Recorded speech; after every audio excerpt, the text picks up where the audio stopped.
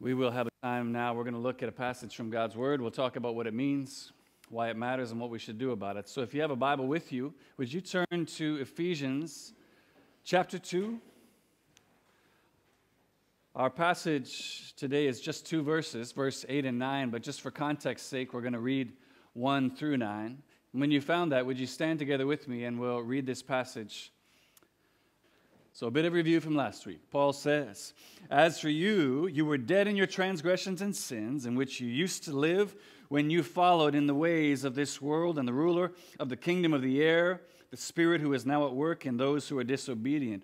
All of us also lived among them at one time, gratifying the cravings of our sinful nature, following its desires and thoughts like the rest. We were by nature objects of wrath.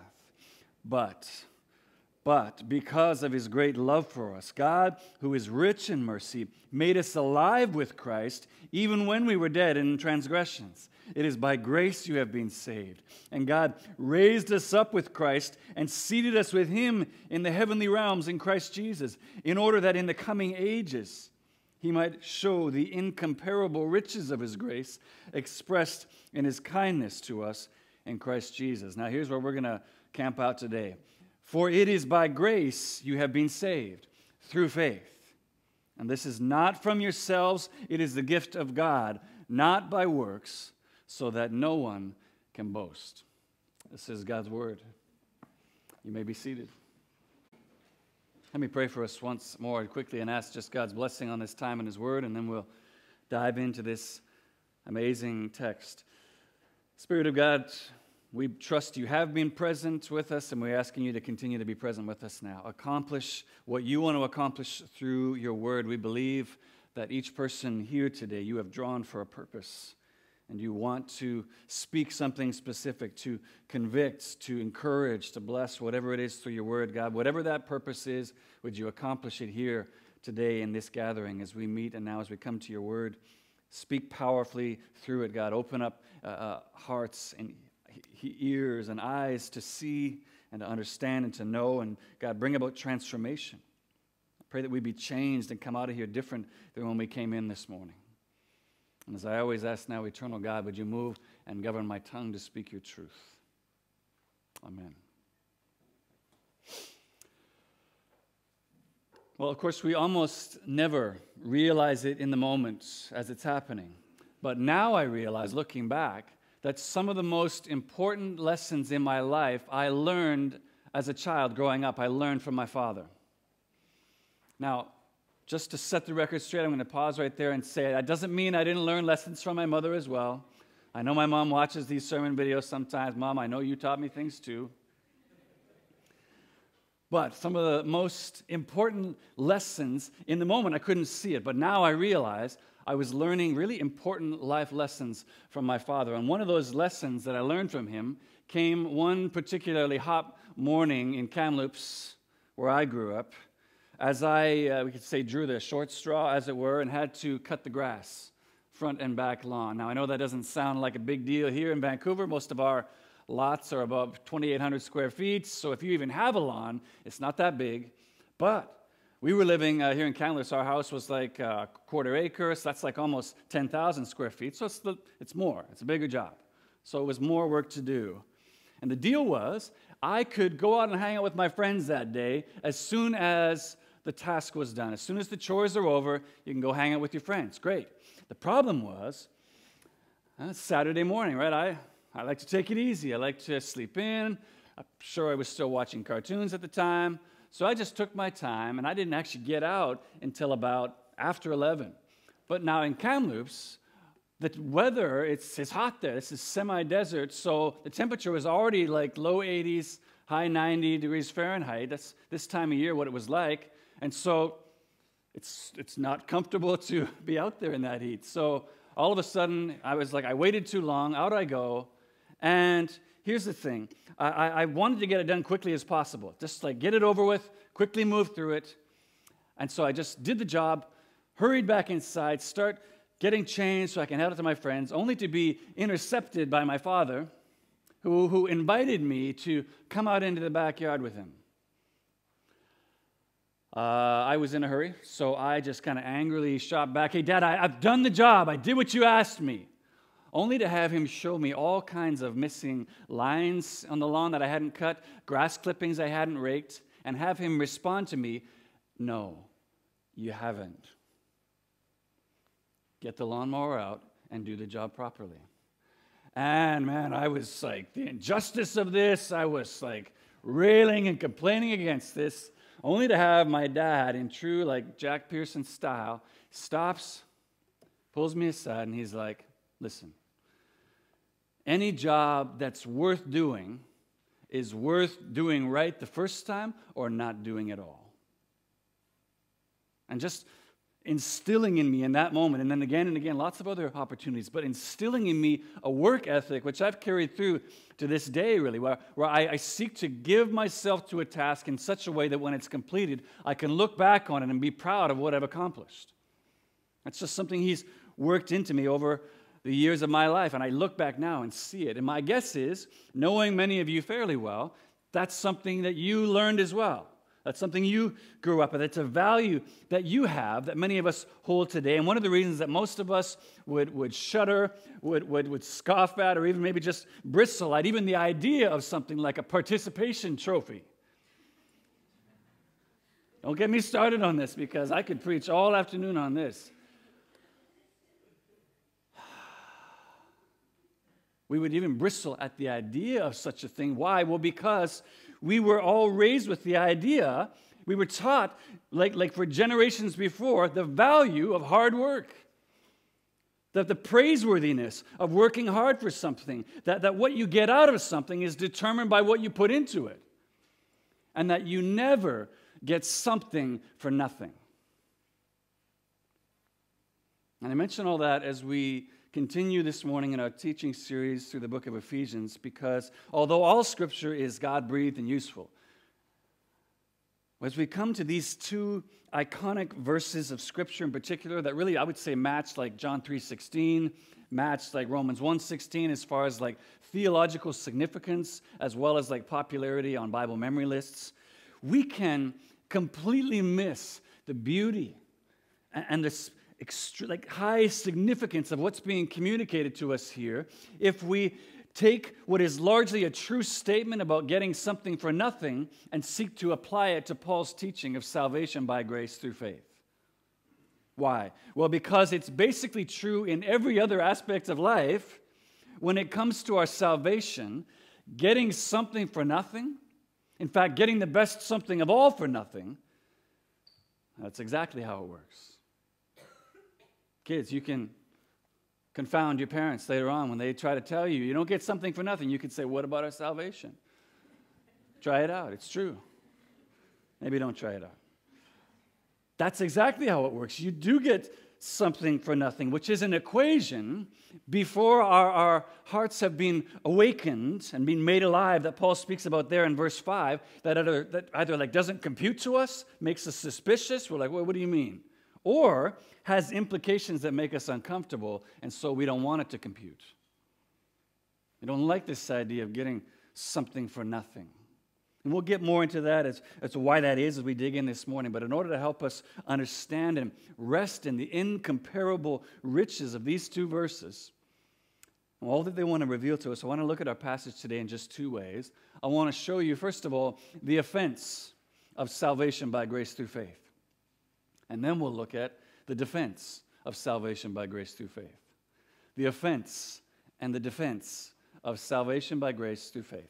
So if you closed your Bibles, would you open them up again? I want you to follow along with me as we look at these two verses and seek to fathom with Paul, really, the way it is that our greatest possession that we have came about as a result of none of our efforts. Okay, so let's look first of all at the offense of salvation by grace through faith. The offense of it. And I realize full well that just given the context of here where we're talking about this, that could be confusing. That could sound strange to a lot of our ears to even hear something like that, because we think, well, what could possibly be offensive about getting something for free? What could be offensive about receiving forgiveness for all our sins and eternal life at no cost to ourselves? Who's offended by that? Well, Let's just read these verses again and consider them, first of all, negatively. And I think in doing that, you're going to have a better understanding of how somebody could be offensive. This could be offensive to someone. Look at what Paul says, beginning at verse 8. For it is by grace you have been saved through faith, and this is not from yourselves. It is the gift of God, not by works, so that no one may boast. And I think the first doorway into our understanding of how a message like this could be seen as offensive to someone is simply to remember that lesson that my dad taught me there out on the grass, and that I mentioned as we began, that we were brought up with as well, namely that idea of you don't get something for nothing.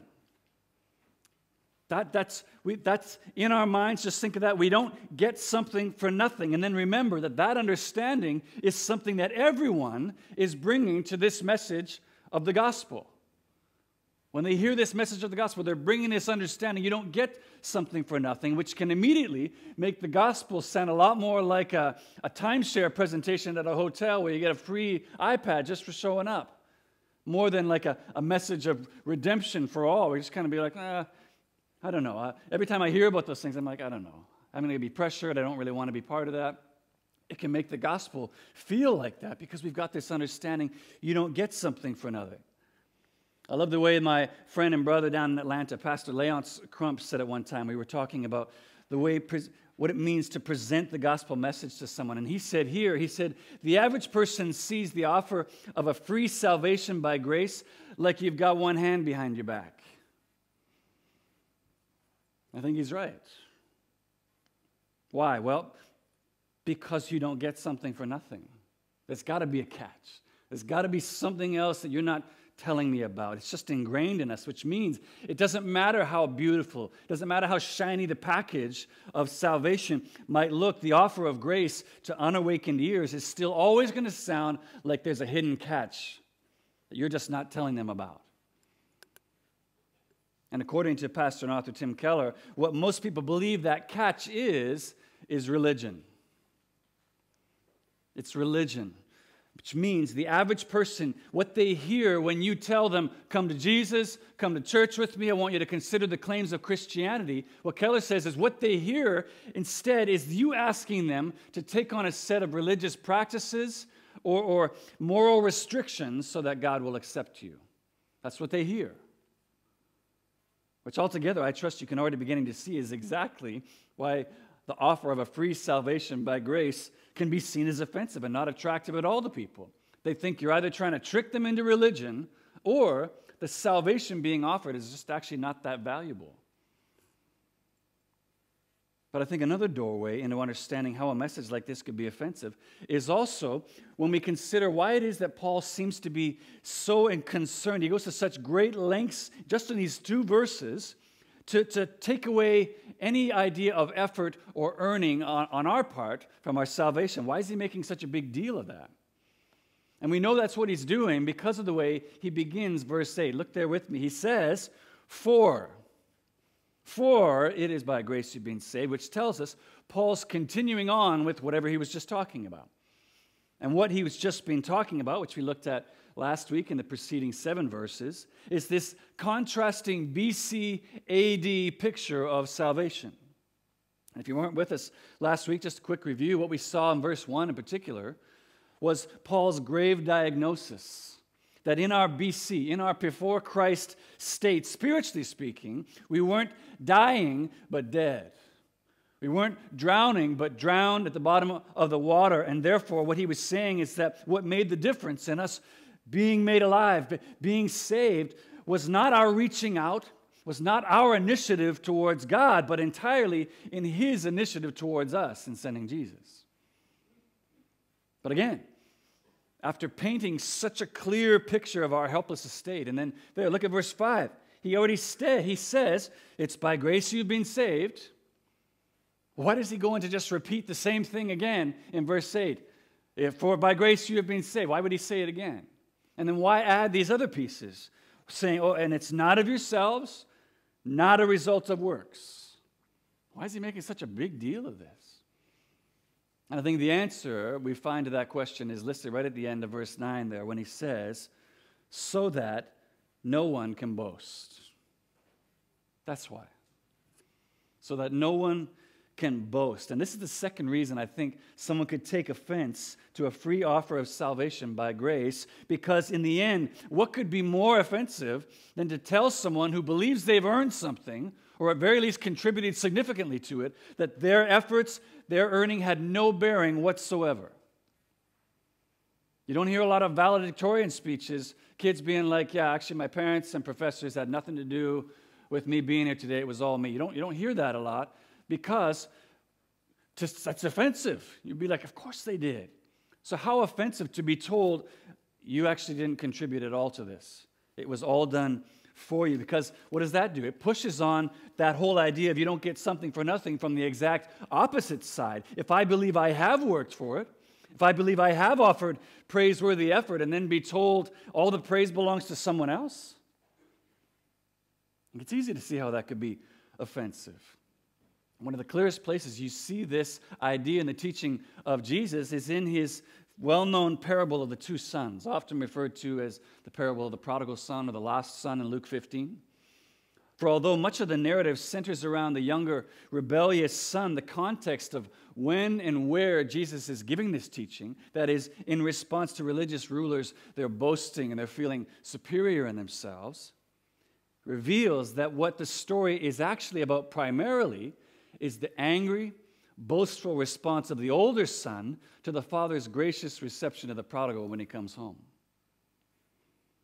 For when the older son refuses to come into the welcome home party and the father has to go out and bring him in, just listen to the offense in his reply. He says to his father, "Look, I dare you to begin any conversation with your father by saying, 'Look.' It wouldn't go well for me. All these years," he says, "I have been slaving for you and never disobeyed your orders. I kept the rules, Dad. I followed all this time, yet you never even gave me a young goat so I could celebrate with my friends. But when this son of yours who squandered your property with prostitutes comes home, you kill the fattened calf for him." What is it that stirs such hatred from the older brother? What stirs such offense from him? It's grace. Grace is what stirs offense in him, because reward is given to someone who'd done nothing to earn it, and the older brother is indignant. Why? Well, because he believes he did earn it. I have earned my father's acceptance by my works and my obedience to all the rules. In his work on this passage, Martin Lloyd-Jones notes, it is always in connection with works that we are most liable to boast. And so a free offer of salvation by grace, as I trust we've seen, is as incomprehensible as it is offensive to unawakened ears. Not only because you don't get something for nothing, but because to one degree or another, most people believe that they have done something to earn God's acceptance. Even if that's just simply not being as bad as somebody else they know. I don't know if you've ever, when I've presented this message of a free salvation, an offer of free salvation by grace alone to someone, I hear this all the time from people. They say like, "Oh yeah, that sounds great, nice. I mean, I'm sure there's some people that need that, but I'm not a bad person. I mean, I'm no Hitler, I'm no Stalin, like, I'm not like that. Like, I'm a good person. I've done good things. I've treated people well. I've given to charity. I'm pretty sure if there is a God, he accepts me." And we need to know that that's a perspective many people are holding when we're sharing the gospel with them, so we can help them begin to understand that acceptance with God has a very different standard than the one we think of, namely perfection. God's standard is not, can you be better than this other guy? His standard is perfection. Which, come on, that's also absolutely offensive to people, to be told, "Oh, you got to be perfect for God to accept you." But it's also, think about it, it's what makes the gracious offer of Jesus' perfect obedience credited to our account so attractive. Because the offer is you don't actually have to earn the perfect acceptance. Jesus already did it for you. He has earned God's acceptance for you. You only need to receive it.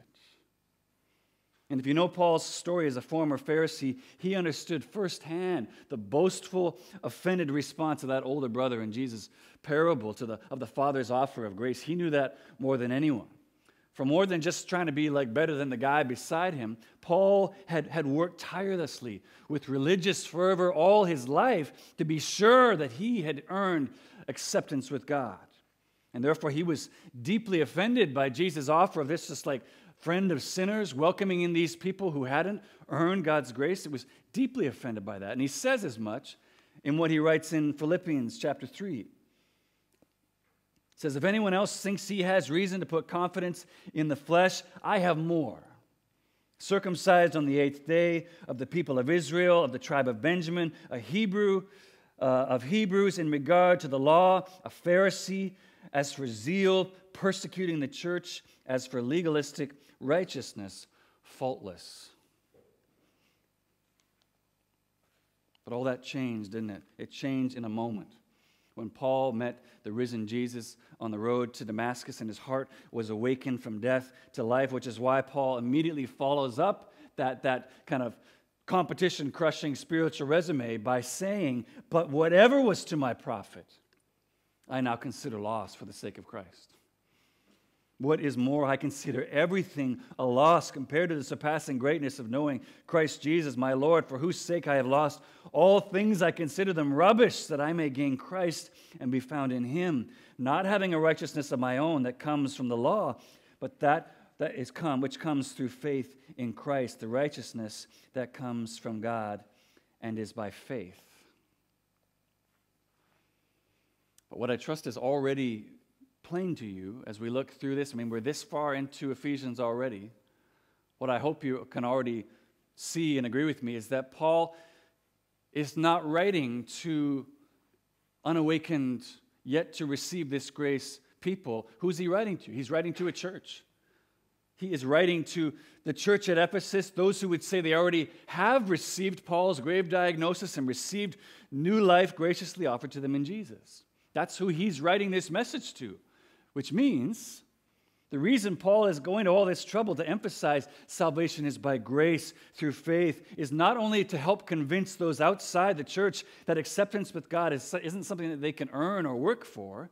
It's because in his experience, even those who have been saved by grace through faith are still in danger of this. We're still in danger of falling back into this pattern of seeking to earn an acceptance with God that we already have. In fact, if you know some of Paul's other writings, you know, for instance, the book of Galatians. I mean, it's dedicated almost entirely to warning the church against this idea. Don't return to slavery of trying to earn your acceptance with God. You have it.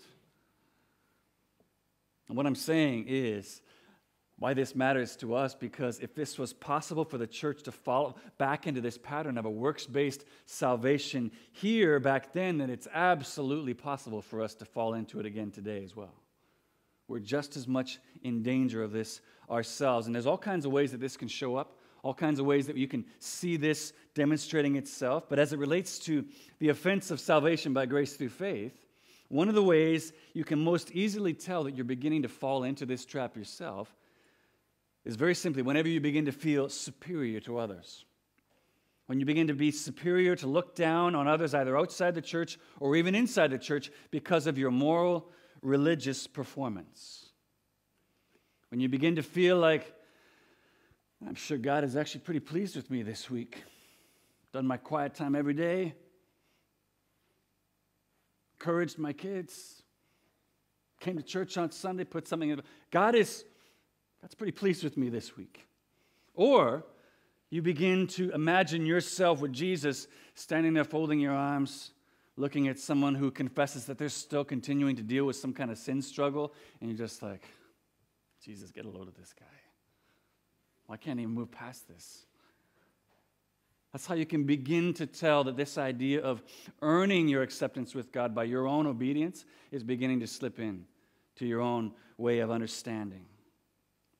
having lived so long under the boastful illusion of believing that he'd earned some kind of special favor with God because of his devout religious obedience to himself, only to discover after years of striving he was no more worthy of God's acceptance than the sinners he looked down on. Paul is anxious to warn his readers then, as well as you and I today, of the fruitless, lifeless pursuit of seeking to earn the salvation that can only be received as a free gift of grace. He's saying, don't do it. Don't spend another moment trying to live that way. It doesn't accomplish anything more. Our acceptance is by grace through faith alone. It can't be earned. Because the reality is it can feel offensive. It can feel offensive to hear that God is just as pleased with the guy who accepted Jesus 30 seconds ago as someone who's followed him faithfully for 30 years. His acceptance with God is no greater or less than yours. It can feel offensive to hear that all the good and righteous behavior that you're striving to follow God obediently doesn't make you any more acceptable than someone who doesn't do half of that stuff. You haven't earned a higher spot with God. It can feel offensive to us to hear that. But man, it is an offense that is so necessary. We need to be offended in this way. And we need to be offended this way often because, as has been said by many, the ground at the foot of the cross is level. It is entirely level. There's no higher places or positions or ranks that you move up to in the family of God. As we sing in the well-known hymn, it's grace that brought me safe this far, and grace will lead me home. The entry point is grace, and it stays grace. That's why Paul is pushing this point again and again. We've been saved by grace through faith. It's not a result of ourselves, not a result of works. But listen, it isn't at all to say that God is indifferent to our obedience. That's not what I'm saying. He is. He cares very much about our obedience. But the point he's trying to emphasize here is we are not saved by any act of obedience except the perfect obedience of Jesus on our behalf. That's the only work that actually accomplishes our salvation. Okay, so that's the offense of salvation by grace through faith. Undoubtedly a humbling revelation when read negatively, but I trust you'd also agree is a no less necessary revelation, whatever offense it may cause. But we're going to flip it around now. When flipped around and read positively, here now is where I believe the power and beauty of this simple statement of the gospel is truly found. For positively read, this becomes now a profound defense. A profound defense either for the one weary of trying to earn acceptance from God or the one so aware of their unworthiness they fear that they could never have it. This becomes a profound defense when read positively. So let's look lastly at the defense of salvation by grace through faith. The defense of salvation by grace through faith. Now, defense is a word that's used in all kinds of different places and contexts. So you might hear about it in a military setting, defending against attacks. We hear about it in sports, defending against an opposing team, or even in legal settings, defending against an accusation. But in every case of the word, whichever you're most familiar with, what's common among them all is that they all include this aspect of guarding and protecting someone or something. It's defense, it's defending it, defending my goal, defending my country, whatever it is. But I wonder how many of you have ever thought of the gospel message that way, as something that's a defense, as something that guards or protects you. What I want you to see here as we look now at salvation by grace through faith positively is that in the same way the offense of the gospel applied broadly to both the one who has been saved by grace and the one who has yet to be saved, what we're going to see here is that the defense also applies to both of those groups as well. And although all three influences, those influences we looked at last week that seek to keep us in a state of spiritual death, namely the world, the devil, and our flesh, that's what the defense of this gospel message is seeking to defend us against. I think it's those last two in particular. Our accuser, the devil, and our own selves, our own inner voice that we're most in need of defending from, because they're the voices that speak the loudest and usually the most convincingly. So let's just read this again, just these 2 verses, positively, and then we're just going to talk for a minute about how this defense works. Again, Paul says, "For it is by grace you've been saved through faith. This is not from yourselves. It is the gift of God, not by works, so that no one may boast." Now, very quick review. Grace. What is grace? Grace is unmerited favor. It is getting something you don't deserve. Faith. What is faith? But confident trust or reliance upon something that results in action. Okay, it's not just enough to say I have faith. Faith that actually steps off the edge and trusts. Some of you maybe have heard it stated before then. Grace is the material cause of our salvation. That's the thing that actually saves us. And faith is the instrumental cause. It's the means by which we take hold of that grace. And what we've been saved from, according to verse 4, is the just wrath of God against sin. And I know, if you've been in church for a while, you've studied this passage, I know there's like a great debate, particularly around Paul's usage in verse 8 there when he says, "For it's by grace you've been saved through faith." Which leads a lot of people to argue that our faith, it is something that we contribute, however small, to our salvation.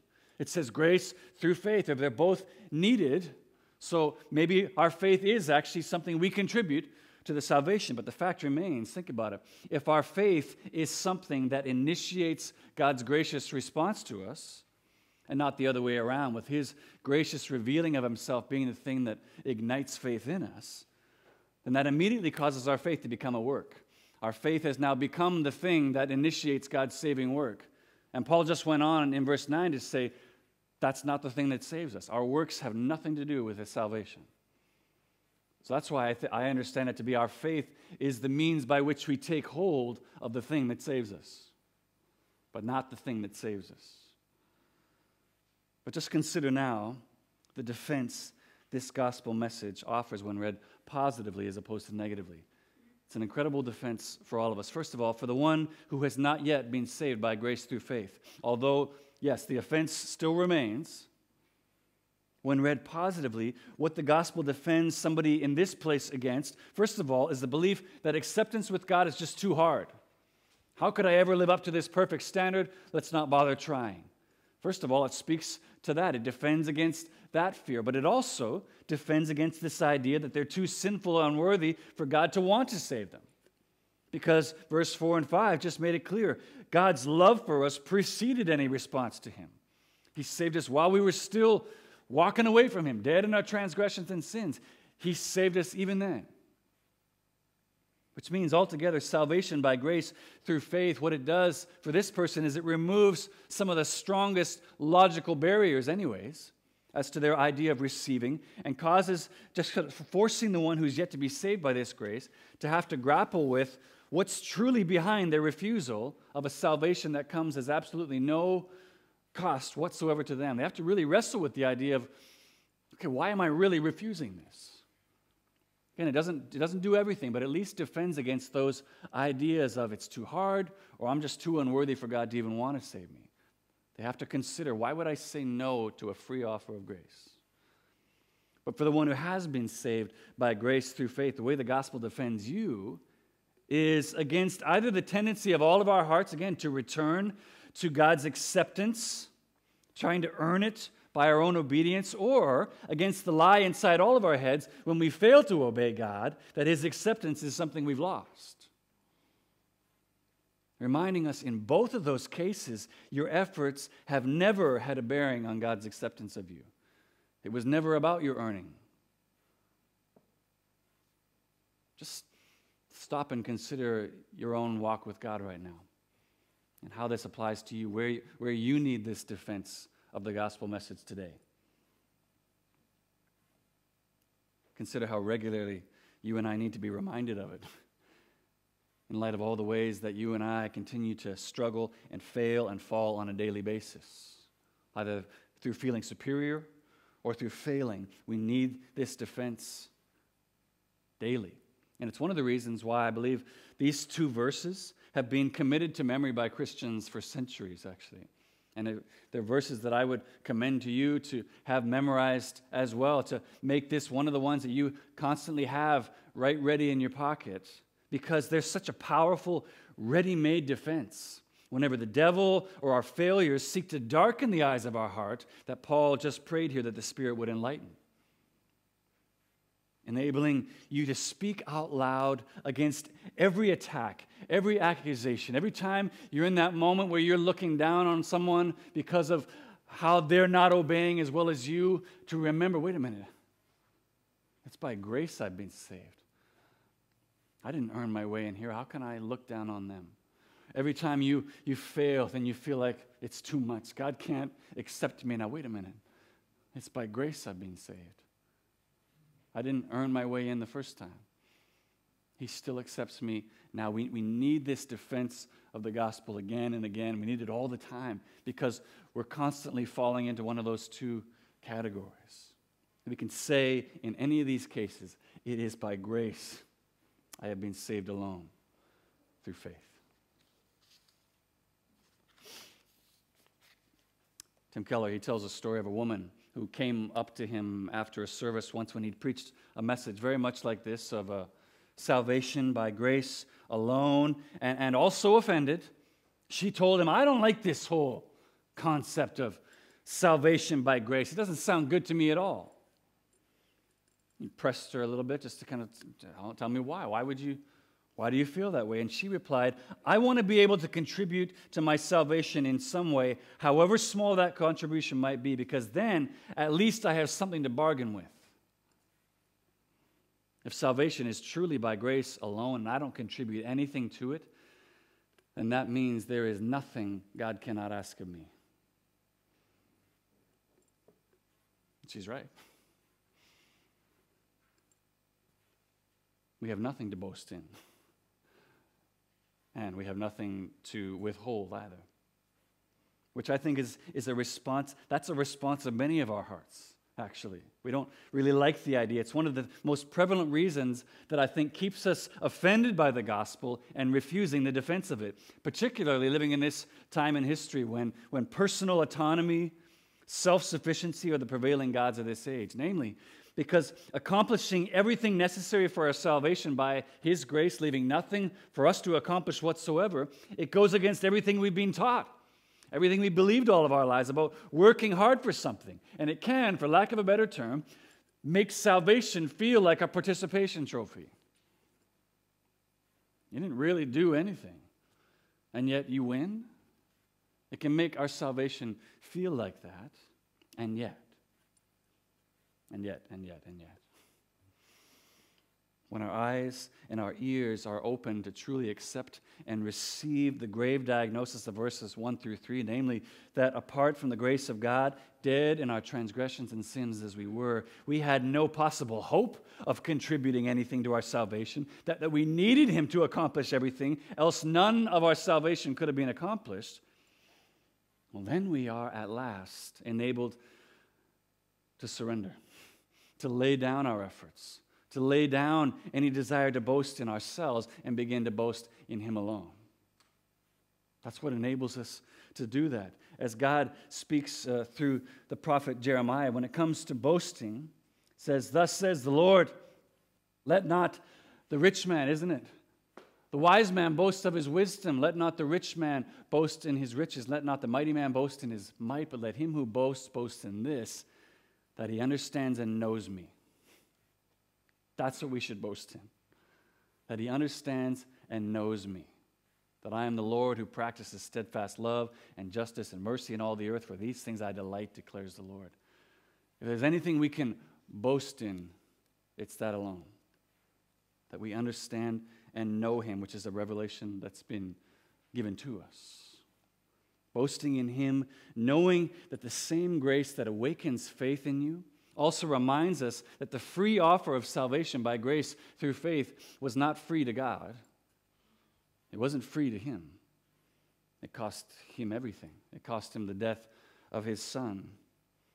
A debt Jesus willingly paid for our salvation, not because He desired to die, but because there was no other work that could accomplish it. As the words of the hymn we sang this morning so powerfully remind us, not the labor of my hands could fulfill thy law's demands. Could my zeal no respite know, my tears forever flow, all for sin could not atone. Thou must save, and thou alone. My prayer today for each one of us, wherever this finds you, is that in response to the incomparable riches of God's grace in saving you, we might at last lay down every effort, lay down every offense, and rest at last in the defense of his grace to us in Jesus. We would rest in his completed work on our behalf. There's nothing more for you to accomplish. And rest in the knowledge of the Father's ever-welcoming embrace of every prodigal who returns home. An embrace that is always freely available to us by grace through faith. Amen? Amen.